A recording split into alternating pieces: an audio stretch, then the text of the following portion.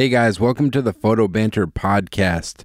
This week's episode is sponsored by PicDrop. PicDrop is an image transfer tool. It was designed by a photographer with photographers in mind. It's a really easy tool to use when you need to send off your files to your clients you're working with. It allows you to create custom galleries. Your clients can write notes on the photos, rate them. It's just a really easy place to organize all your photos in one spot, and communicate with your clients is so much easier. It looks professional. It's easy to use. I've been using it for a few weeks now, and it's really this kind of changed the game for me, because for years I was using zip folders and some of those old outdated file transfer sites like Dropbox or WeTransfer. With PicDrop, they really have photographers in mind, and it's allowed me to just stay more organized and communicate with my clients way better. And I can't say enough about it. And with today's episode, if you use the promo code Photo Banter when you sign up at PicDrop.com, you're going to get an extra 2 months free on top of the 1 month free trial they give you already. So with the promo code Photo Banter, you're going to get 3 months free of the PicDrop image transfer tool at PicDrop.com. So definitely go check it out, and remember to use the promo code Photo Banter when you sign up at PicDrop.com. So without further ado, we'll get into the episode, and thanks so much. Welcome to the Photo Banter podcast. I'm your host, Alex Gagne, and on today's podcast, I speak with photojournalist Santiago Lyon. Santiago spent years documenting conflicts in areas such as Afghanistan, Bosnia, Croatia, and El Salvador, to name a few. Santiago later went on to become the vice president and director of photography for the Associated Press, where he worked for 13 years and earned several Pulitzer Prizes under his leadership. Currently, Santiago is the director of editorial content at Adobe, as well as serving on the board of directors for the Eddie Adams Workshop. Santiago has a wealth of knowledge in photography, so I was really excited to get a chance to speak with him about everything he's done within his career. So I hope you enjoy it, and thanks so much for listening. All right. Well, Santiago Lyon, welcome to the podcast. Thanks so much for taking the time to do this, man. I really appreciate it. Sure, my pleasure. And got to give a big shout out to our mutual friend Clay, Clay McBride, who linked this together. So thanks, Clay. And I guess to kind of start off, I was kind of curious, like where you grew up and like how you kind of got into photography initially. So I was born in Spain to American parents, but I mainly grew up in Ireland. And so after I got out of high school in Ireland, I decided to take a gap year between high school and university. And I went down to Spain and I started working in journalism. My father had been a journalist for many years. And I started to work translating news from Spanish to English from Central America at that time in the mid-1980s. And of course, the news from that part of the world was very dramatic, guerrilla insurgencies, rebel fighters, all sorts of amazing stuff. And so as a 17-year-old kid, I was reading these stories and thinking, this is unbelievable. I have to see this with my own eyes. And somebody said to me, kid, if you want to be a witness to this sort of stuff, you should become a photographer because they get to see everything. Wow. What kind of journalism was your father doing? He mainly worked for the news agencies, for United Press International and then for the AP. But then he also worked a lot for Spanish news organizations. He was born in Yonkers, New York, and grew up in Westchester County, but he moved to Spain at an early age. His big passion at that time, and still to some degree, is bullfighting and everything related to that world. Wow, that's interesting. And how did you once you with the photography, I know how you mentioned if you wanted to get into action, photography is the way to do it. How did you teach yourself the skill of photography? Did you end up studying it, or you just teach yourself, or how did that work for you? Well, at that time in the pre-digital world, photography was very much of a trade. And so you had to learn how to develop film, and then you had to learn how to make prints, and you typed out your captions on sticky caption paper, and then you sent your pictures through a special machine down the telephone line, and each picture took 15 minutes, and it was a very much of a a craft, very almost artisanal craft. Yeah. So the first thing you had to learn was how to do all of those things, and then maybe you got to go out with a camera and make some pictures. So you just kind of figured out yourself with no like formal training really, or? No, I was very fortunate. I had some mentors who took me under their wing and taught me the craft. And, I would be sent out with one roll of film, 36 exposures to shoot 2 jobs. And so you learn quickly how to edit in your head. And at that time also it was all manual focus, so you had to learn, all about focusing and follow focusing and all those sorts of things.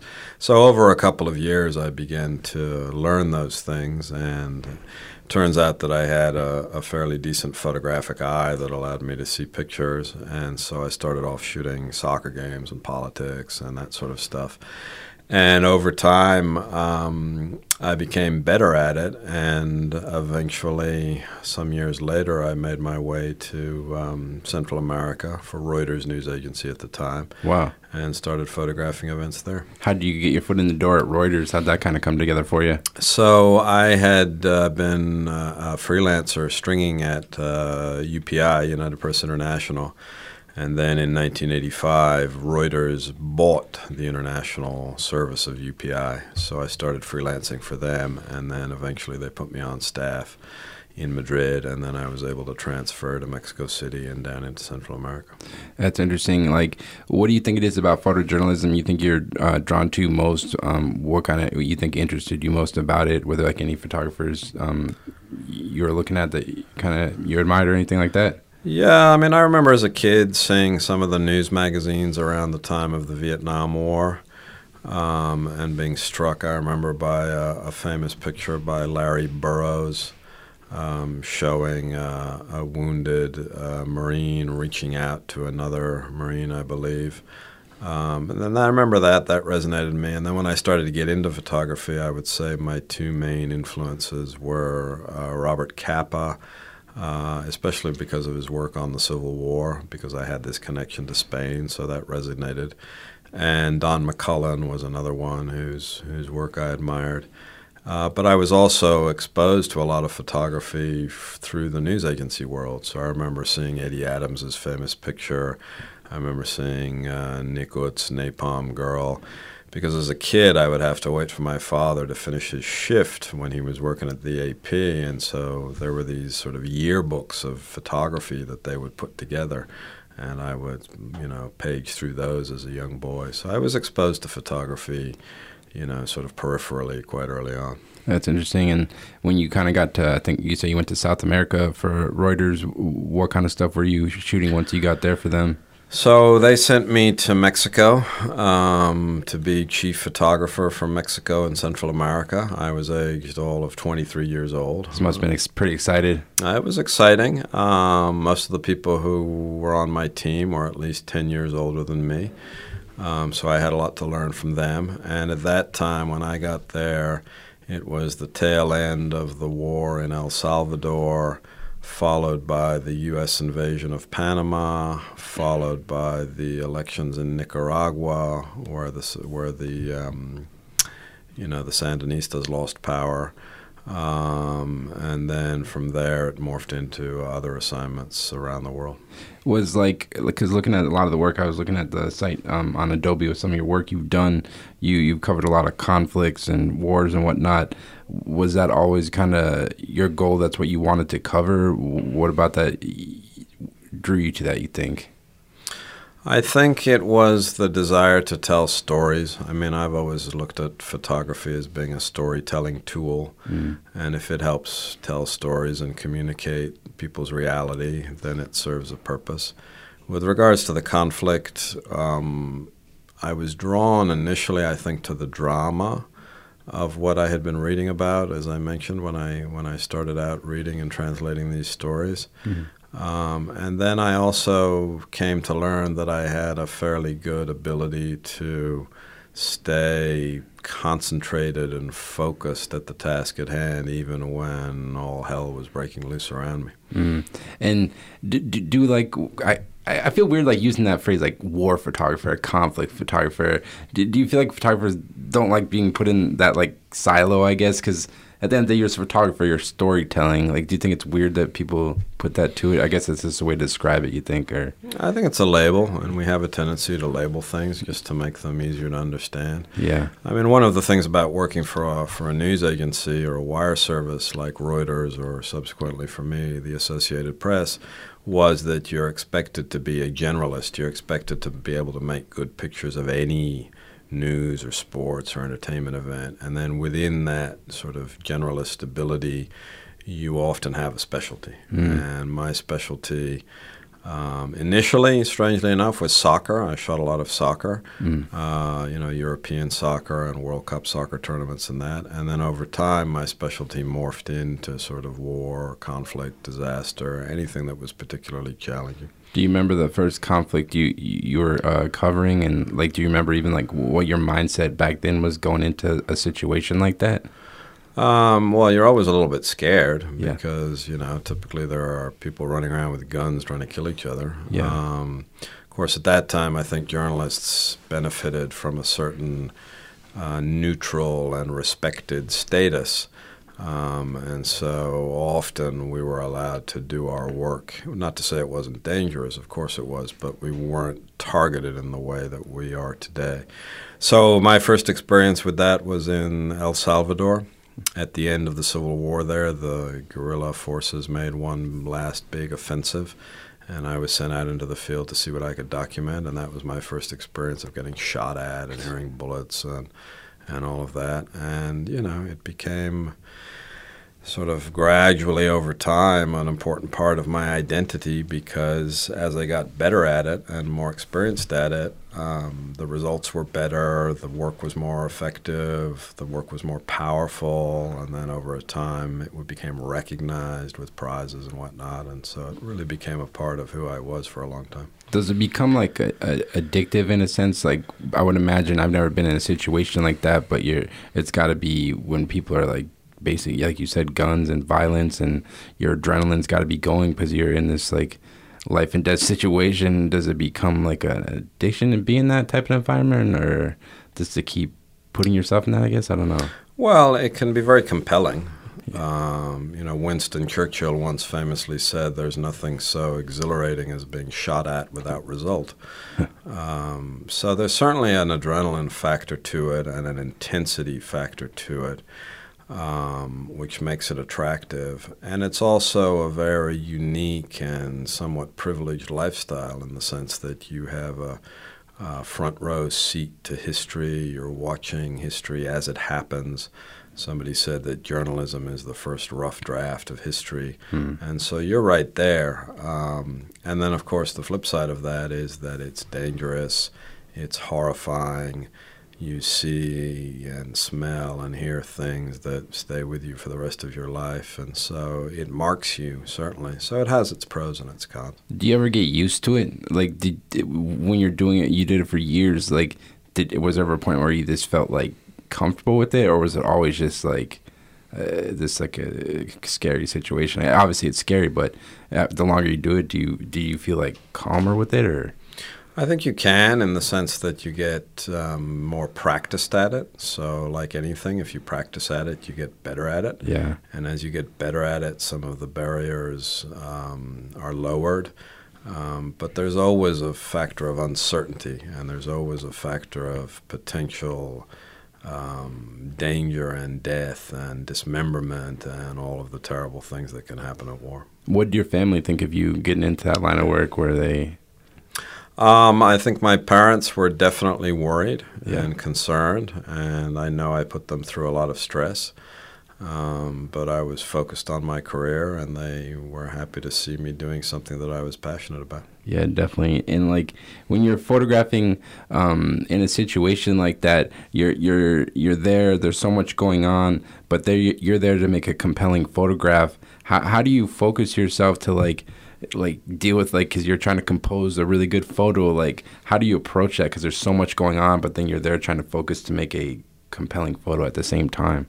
I think for me it's all about concentration, and it's all about staying focused psychologically on the task at hand and recognizing that you're there to do a job and to tell a story, and you have to in as much as you can, put your emotions and your fears to one side and do what you're there to do, which is to show the world what's happening.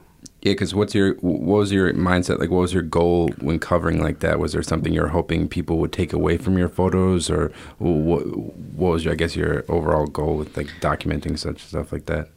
I mean, you want to show the reality that is conflict or war, and that's a very rough reality. But your job is to inform. Your job is not to shock. You want people to look at your pictures and spend some time with them and take something from them.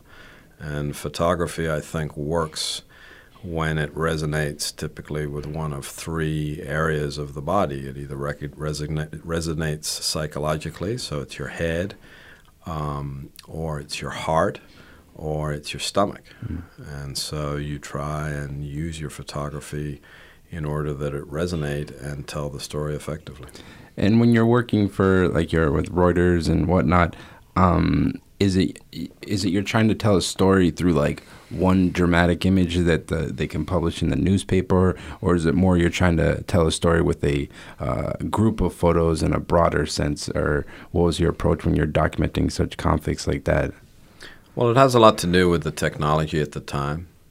And so when I started off, it was very much an analog world.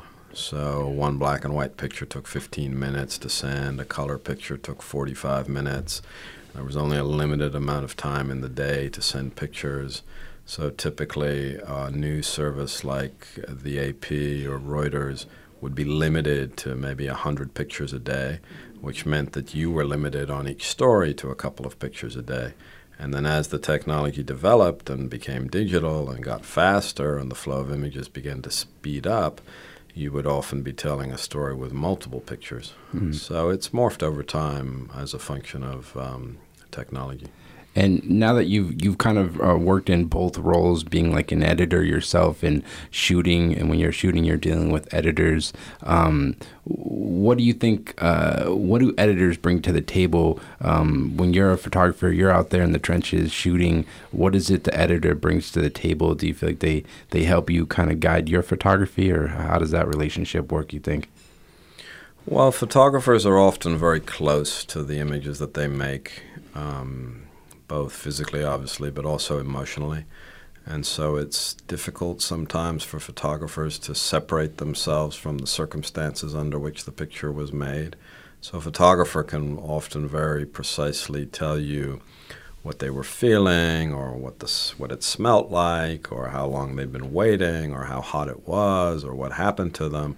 And that's valid. You have to photograph with passion, and you have to be into it. However, when you're editing images, it helps to be dispassionate. It helps to be more clinical.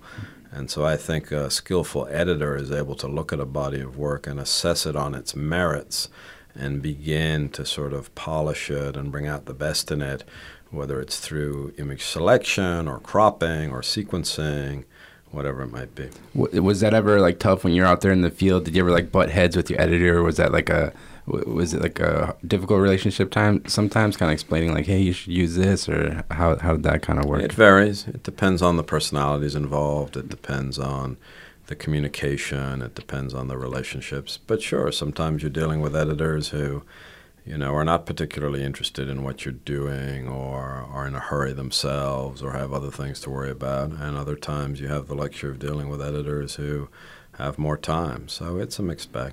And what was like, I mean, I guess there's probably no typical day, but when you're out there, you say, for instance, you were in Afghanistan, you were photographing the Taliban, like, are you out there for weeks and months covering that? Or like, what was like a typical day? What did your life look like back then?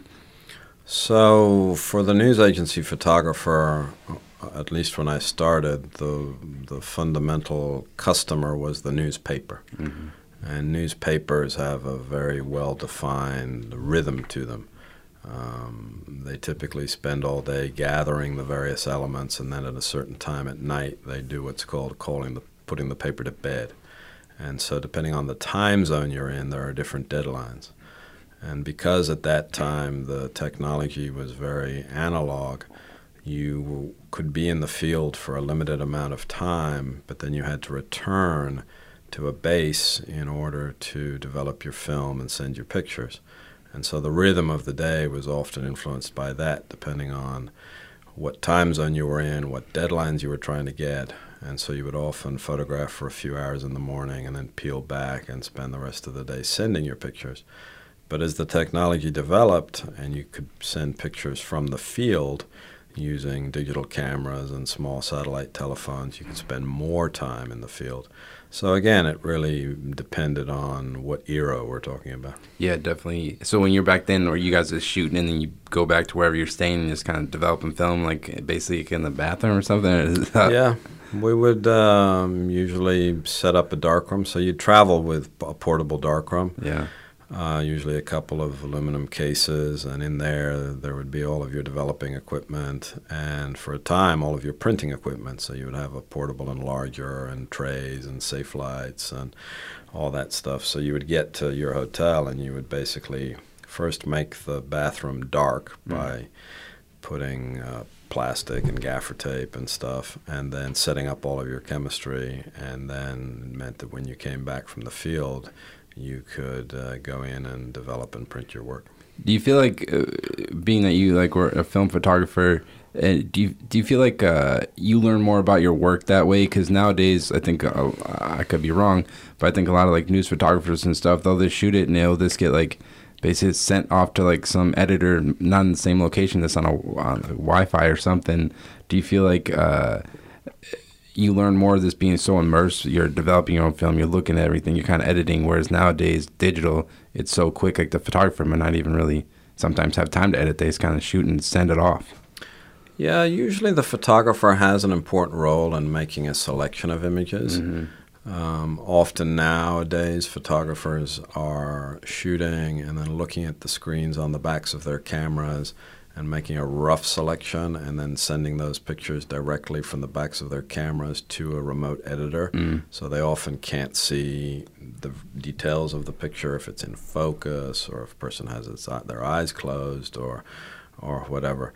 But having a film background, I think, is both a pro and a con. It's a pro in the sense that you can often edit in your head before you even raise the camera to your face because you know what you're going to see, you know what you want to get.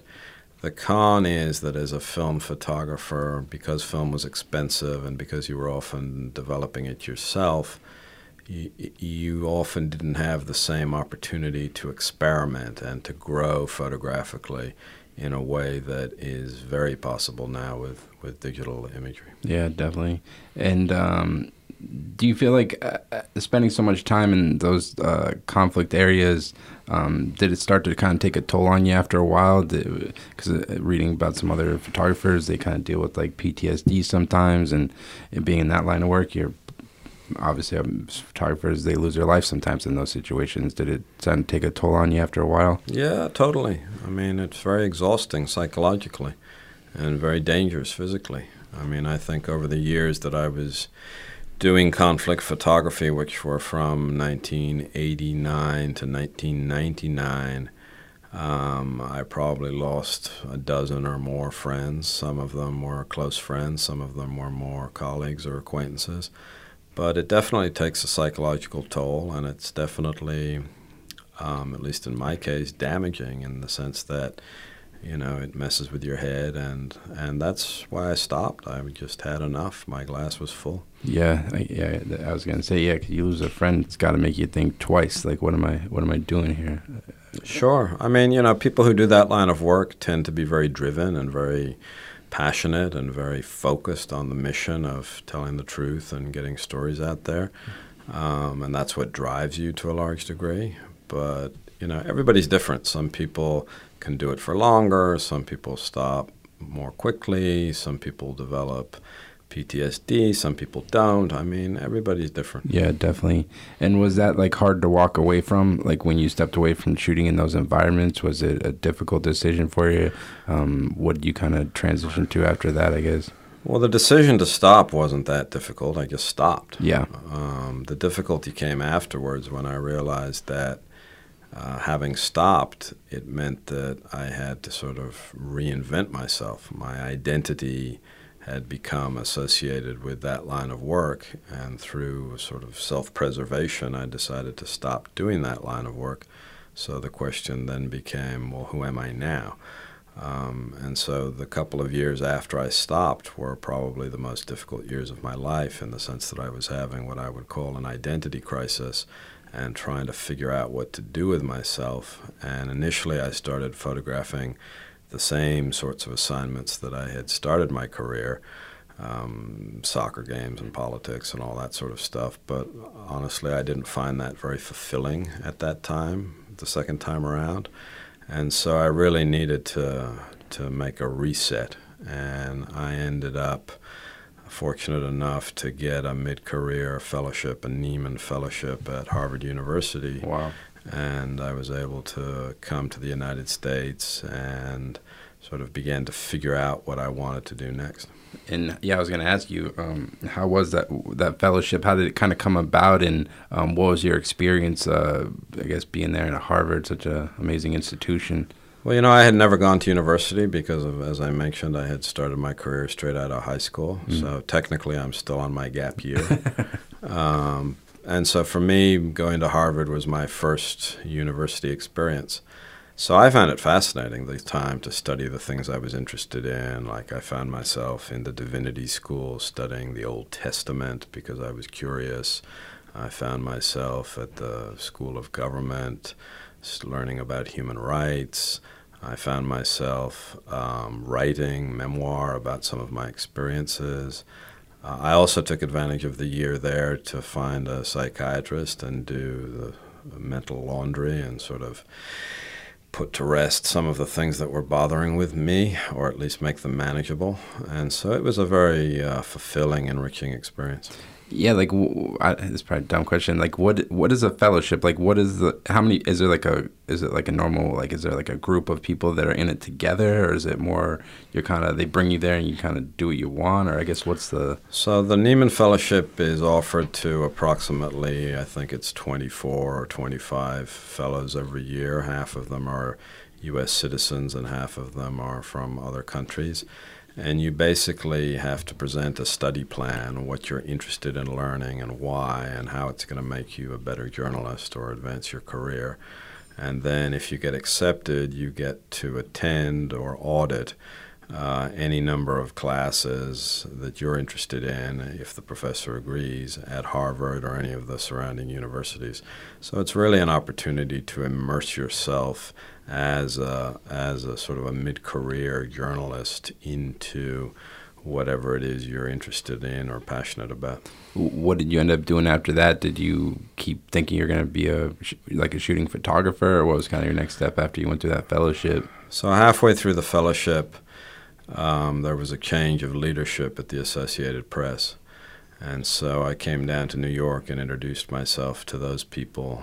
And it turns out that the job of director of photography for the entire Associated Press was open at that time, and they were looking to fill it. Wow. And so we started to have some conversations about whether I might be interested in that role, and so ultimately I decided that I was. And so as soon as I finished the fellowship, I moved to New York and took over at the helm of the AP's photo operation. And what does that entail? What do you have to handle in a position like that?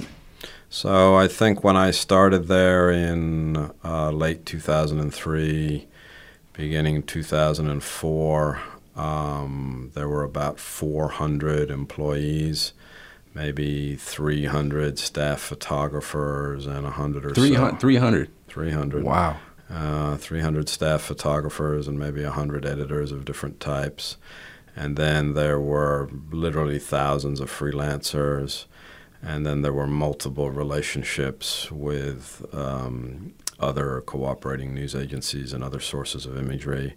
I think the budget for the AP's global photo department when I started was about $60 million. Whew. So I went sort of, into the deep end, and it was perfect for me because I was looking for something challenging. I was looking for something complex. I had the field experience. I have a knack with people and, communicating and all of that. And so I got stuck into it and began to do what needed doing. Did that take you a while to get used to managing such? Because you're in the field. I would guess you're basically out there by yourself, just shooting, doing your thing, and now you're overseeing these hundreds of people. Did it take you a while to get comfortable in that role?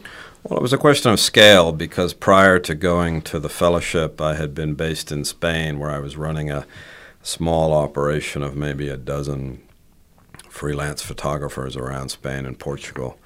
And so I had some very limited experience about running teams of people and getting stuff done. And I'd also taken on leadership roles in the field on bigger stories, organizing stuff. And I enjoyed it. I enjoyed coordinating and conducting, if you like, the various elements of it. So doing it at the level of director of photography at the AP was the same thing. I was just doing it with a much larger group of people. And so that meant that I had to put together a management team under me who could deal with the day-to-day. And so typically we were doing that on a geographical basis. So I had managers in the various geographic regions, and it was a question of sort of coordinating it from on high, getting involved at the appropriate level according to what the needs were. And I would imagine, I could be wrong, were you looking, a lot of different photographers probably reaching out to you because they want to work with the AP? What was it that, if you were going to bring someone on, what is it that you're looking for in their work to work with the organization like the AP, you think?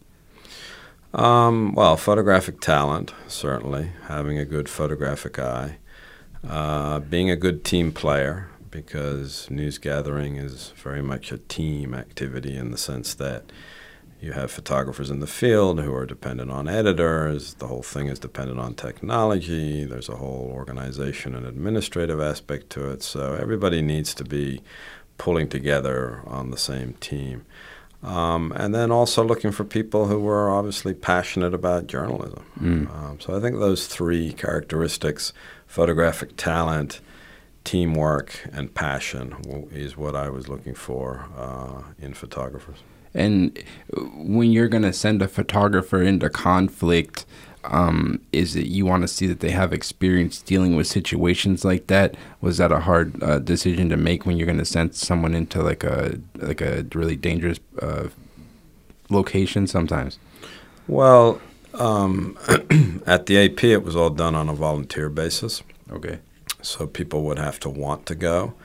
And there was no shortage of volunteers, but it meant that, typically people were passionate about it and wanted to do it. What you then had to gauge was, did they have the right level of experience and were they psychologically prepared? And it's a generational thing in the sense that, when I was in the field, I was part of a group of maybe a dozen AP photographers who would be sent from big story to big story. And then when I got out of that same group continued and people were added to it and other people did what I did and moved on to other things. And so it was a constant regeneration of a team. And so it was difficult sometimes because you were sending people into harm's way, but at the same time, those people knew what they were getting into, and it comes with the territory. Yeah, and when you're out in the field with all these other photographers, I was curious, is it like a competitive environment, or is there like a sense of camaraderie? What was kind of the feel when you're around other photographers, I guess? Depends on the individuals. In some cases, it was a little bit competitive because you wanted to make sure that your images were the ones that were selected by the end users, understanding that in the news agency world, you're sort of information wholesalers, and your primary customers are other news organizations who then distribute your work to the public. But obviously, when stuff got really dangerous or really trying, most people would look out for each other regardless of who they were working for. And, one thing I was kind of curious asking you about is why is photojournalism is still very important? Because nowadays, not to get too political, but you look at the administration nowadays and they basically have a vendetta against media. Why is photojournalism so important nowadays? And I guess, do you think with our current president like bashing journalists, do you think it's going to have like a lasting effect on like how people view media and journalism in the future, you think? I don't know about the future, but I know the situation today is not very good for journalists. Yeah. People pay attention to what the President of the United States says. And if that individual is bashing journalists and calling into question their credibility and labeling them as enemy of the people, Yeah. Dictators and despots around the world take their cue from that, and they start muzzling and suppressing the free press in their countries. I think photojournalism, like any other form of journalism, is an important pillar of democratic society, and it's useful as a sort of a system of checks and balances to keep people honest and to report abuses and to report what's going on. Mm-hmm. And I think it will remain so. Right now it's going through and has been going through a fairly sustained economic crisis because of shifting advertising models and shifting distribution models and, all sorts of factors that have been making it harder for journalism to be profitable. So it's a very complex area, but I have faith in the value of journalism, and I think what we're going through now with this administration is unfortunate, but I think it will pass. Yeah, I hope so. Yeah, it's wild. When you look at the state of journalism now, like who do you think's doing a good job of like covering journalism? Because like I look at a lot of different sites, and you can almost tell it's like some of it's like clickbait journalism. But in your mind, who do you think's doing a good job of like covering issues now? When you look out there, well, I think the news agencies, the Associated Press, Reuters, that's the underpinning of a lot of what you might call the journalistic ecosystem, because that information is so widely distributed around the world. So that's a good area to look at for quality journalism. After that, I think the New York Times does a fine job. I think the Washington Post, the Financial Times, the New Yorker, the Atlantic Magazine. There's a lot of good journalism out there. What I would say, though, is that it's really important to compare and contrast information from multiple sources. Yep. Because bias is something inherent to us all. And I'm worried a little bit that the trend right now towards subscription models of journalism, where you subscribe and typically the provider is trying to cater to their subscribers, I think an enhanced level of bias gets introduced sometimes into journalism.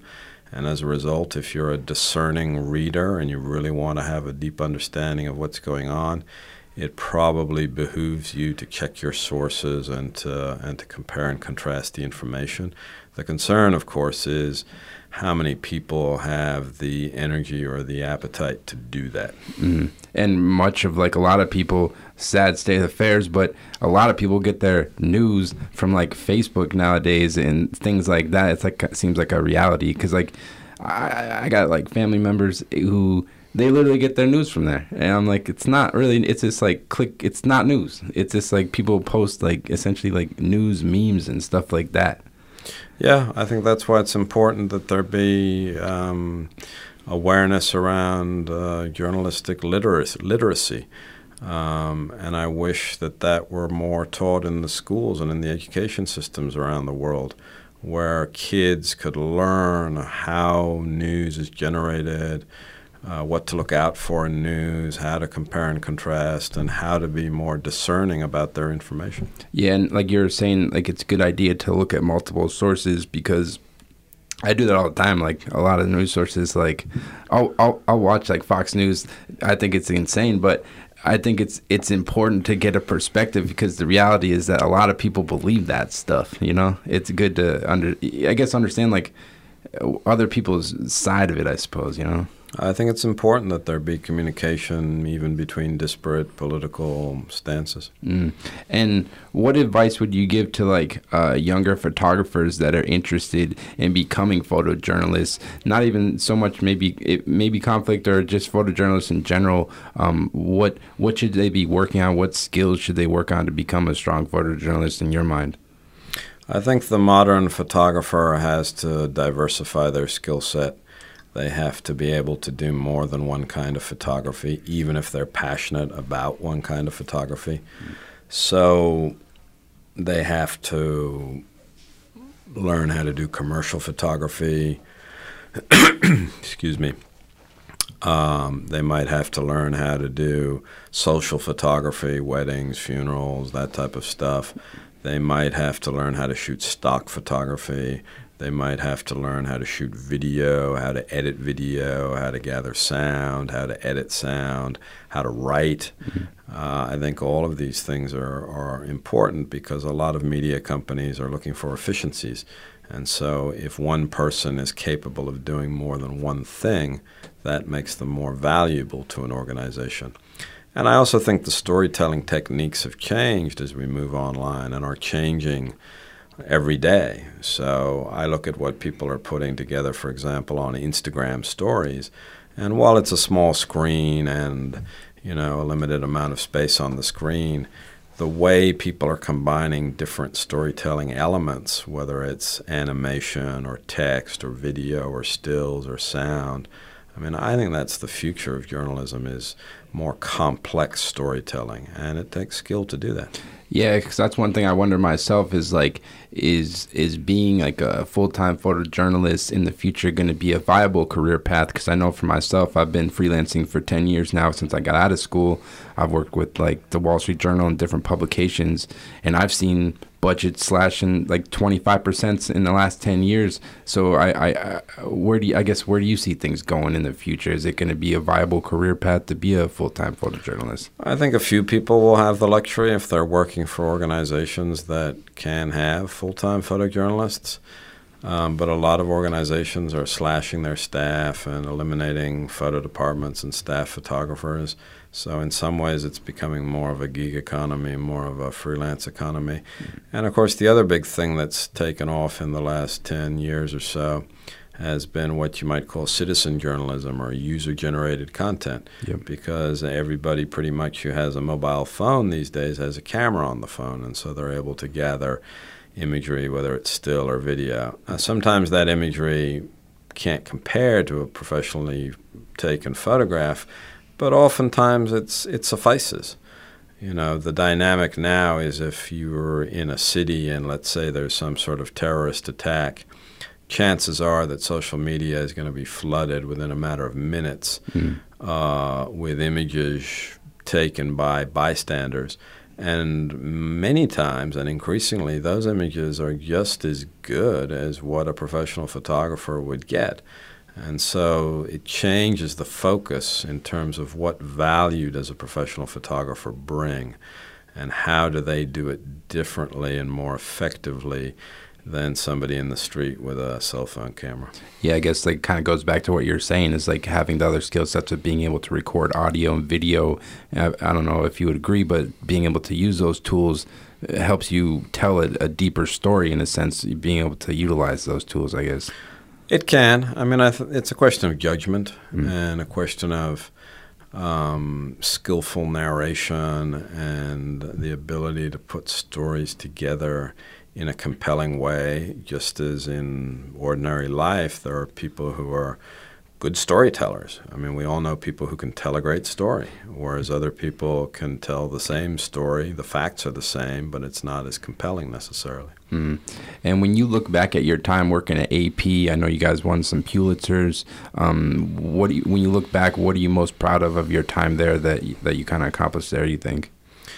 I was in that job for 13 years, and I'm proud of the team that we put together. We put together a super well-oiled team that was, to my mind, the best team in the business, was full of dedicated, compassionate, and passionate men and women who made it their business to tell the story of the world every day. And I look back when that machine, if you like, that team was working as it should be, it was unbeatable. We were coming up with the images time after time, and yeah, prizes are only a part of it.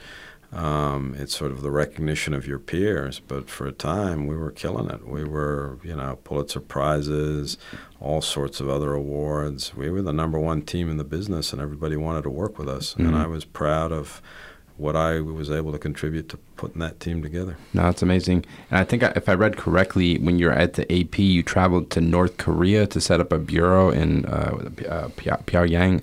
What was that experience like? That was super interesting. So North Korea is, as you know, a sort of a closed-off country, and at some point we made contact with an individual who was acting as sort of a go-between between U.S. journalists and the North Korean government.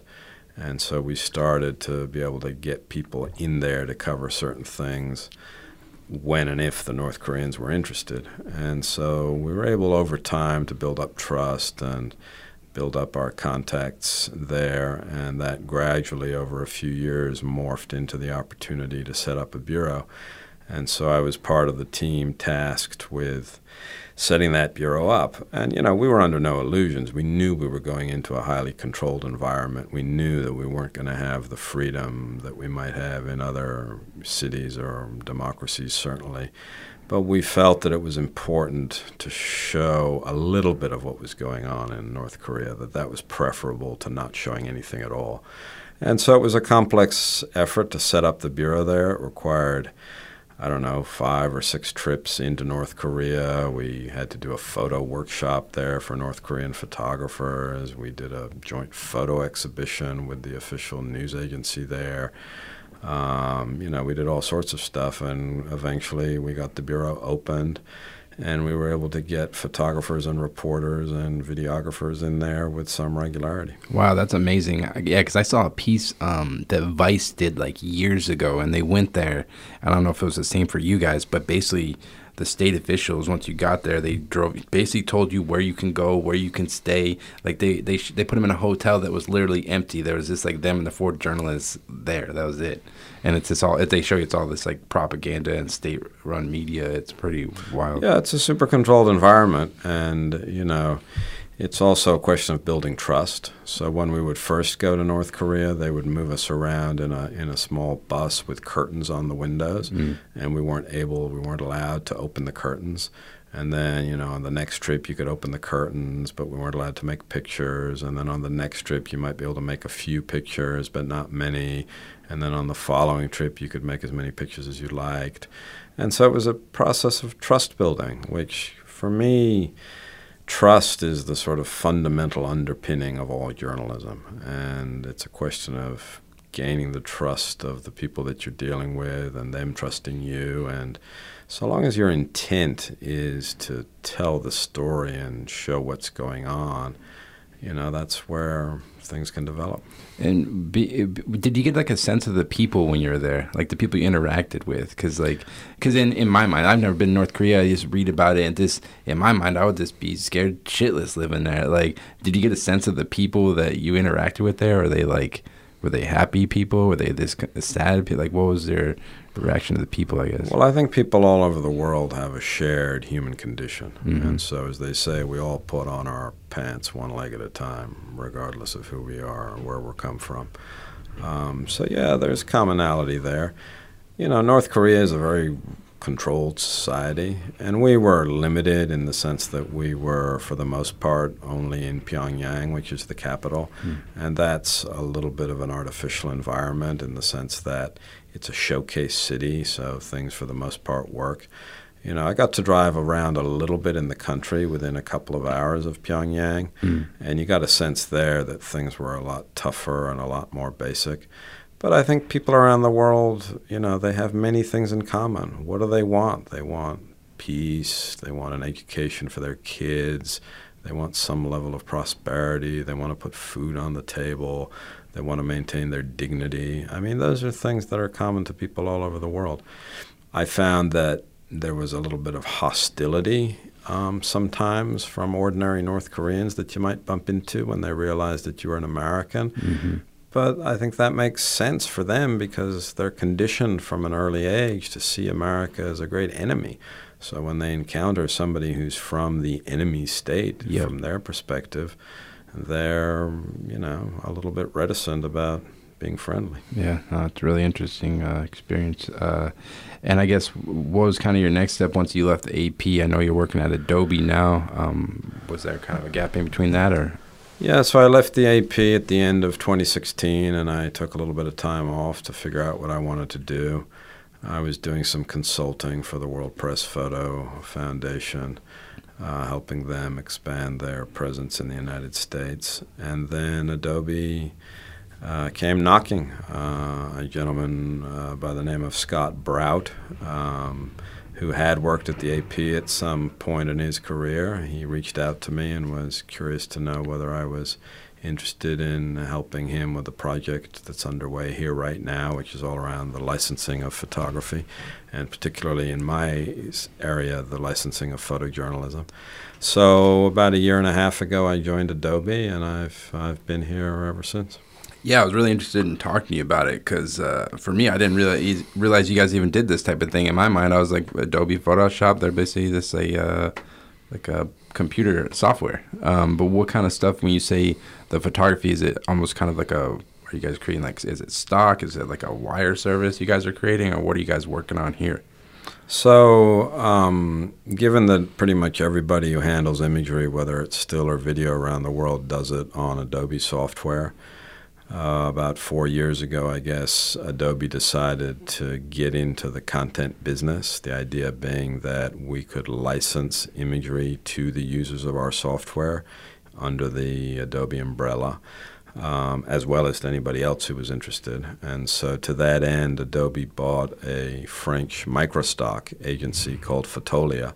Microstock, for those who don't know, is, very sort of generic photography of objects and sometimes people that can be used for any purpose. And with the acquisition of Fotolia, Adobe set about building out its offering.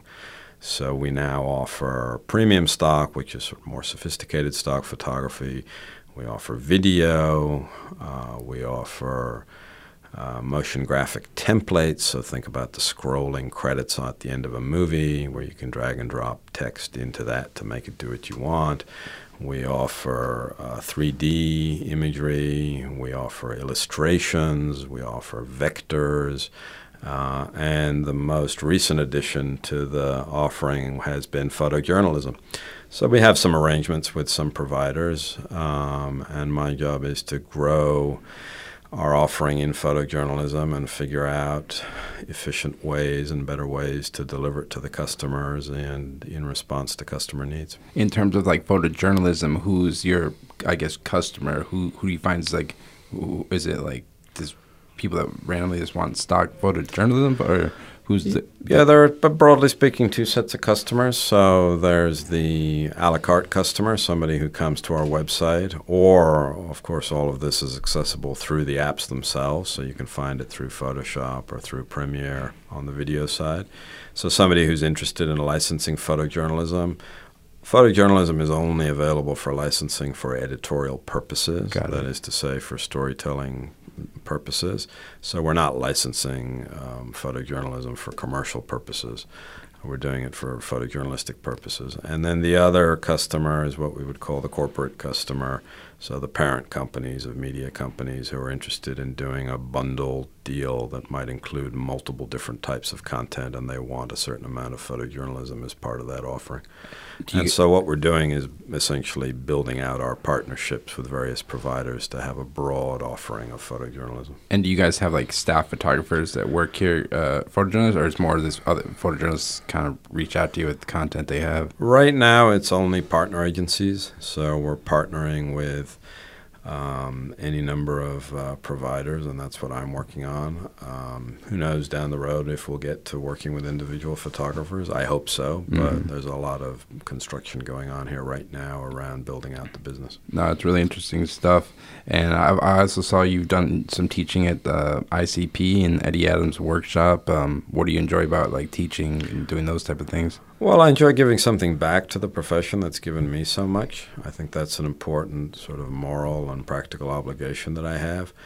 And I also enjoy the energy of the students. Every time I teach, I learn something. I learn something about our profession, about how it's changing, about myself, about the students, about the world.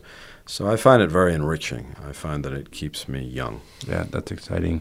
And do you still take photos yourself at all anymore? Or? Occasionally. Yeah. You know, I have a couple of small cameras occasionally. I mainly take pictures of my family. I might have a 12-year-old son, so I photograph him playing soccer, or I'll photograph around in my neighborhood if I see a picture. But I enjoy taking pictures. I don't do it as much as I would like to, perhaps. But, yeah, I still do a little bit. And a couple more questions. We'll wrap up here. Are there any working photojournalists working today you think we should be paying attention to? Is anybody's work that you look at and that you admire kind of working today? Oh, yeah, there's plenty of good work out there. I mean, John Moore, for example, at Getty Images, he's done some amazing work lately around the militarization of the border with Mexico, which is in the news now, of course. He's dedicated the last 10 years, a lot of time to telling that story. He's done an excellent work. You know, there's such a richness of photographers out there. It's a lot. There's a lot. It's a tough question. It's a tough question. I mean, you know, people like Daniela Zaltzman have been instrumental not only through their own work around identity and around, different cultures, but also through working to make photography a more diverse space. Photography for the longest time has been male-dominated and particularly white male-dominated. Mm-hmm. And people like Daniela through her collective Women Photograph and Brent Stewart through Diversify Photo, they've been working really hard to hold editors and news organizations accountable and by presenting them with the facts of who is taking the pictures and how those pictures are being displayed. And so there's really important work being done around diversifying the photojournalists who are out there telling the story of the world every day, which is hugely important. Yeah, definitely really important. And I guess my last question, you've been working in photography for a long time. What kind of keeps you excited about photography, and anything, any goals for yourself, anything you're hoping to work on in the future, I guess? You know, technology has always played a role in photography.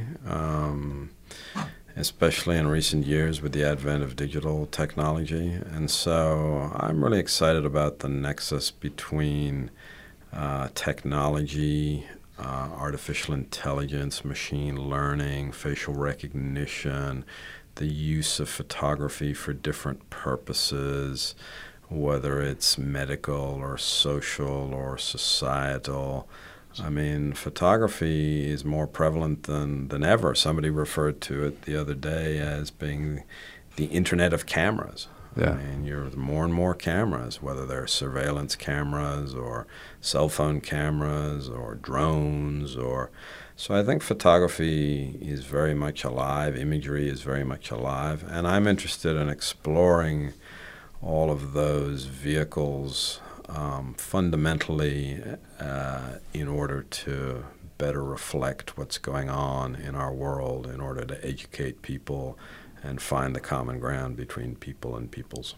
Well, Santiago, I can't thank you enough for taking the time to do this. It was a real pleasure talking to you. My pleasure. Great to sit down, Alex. Thank you. Cool. Thank you. Hey, guys. Hope you enjoyed that interview with Santiago Lyon. Today's episode was sponsored by PicDrop. PicDrop is a image transfer tool. It was designed by a photographer with photographers in mind. It's a great tool to use whenever you need to send off your files to clients. You can create custom galleries. Your clients can write notes on the photos you send to them, rate them. It's just a really easy way to organize all the files that you need to send off to your clients. I've been using it for a couple weeks now, and it's really just helped me keep myself more organized. It looks really professional, and it's just kind of changed the game for me. You know, for years I was using like zip folders and some of those old outdated tools like Dropbox or WeTransfer. But with PicDrop, they've really kind of designed a tool with photographers in mind. And like I said, it's just kind of helped me stay organized, and I really enjoy it and can't recommend it enough. And with today's episode, if you use the promo code Photo Banter when you sign up at pickdrop.com. You'll get 2 months free. So definitely go sign up, and remember to use the promo code Photo Banter at pickdrop.com when you sign up, and you'll get 2 months free. And as well, I just need to give a big thank you to our guest, Santiago Lyon. What a pleasure talking to him. He's done so much amazing stuff within his career. I know I learned a lot. I hope you guys enjoyed it. And as always, I'll be having weekly podcasts every Monday on iTunes, SoundCloud. We're now available on Spotify, Google Play, and wherever you can find podcasts. And as well as my website at alexgagnephoto.com, and on my Instagram at alexgagnephoto. Thanks so much for listening, and take care.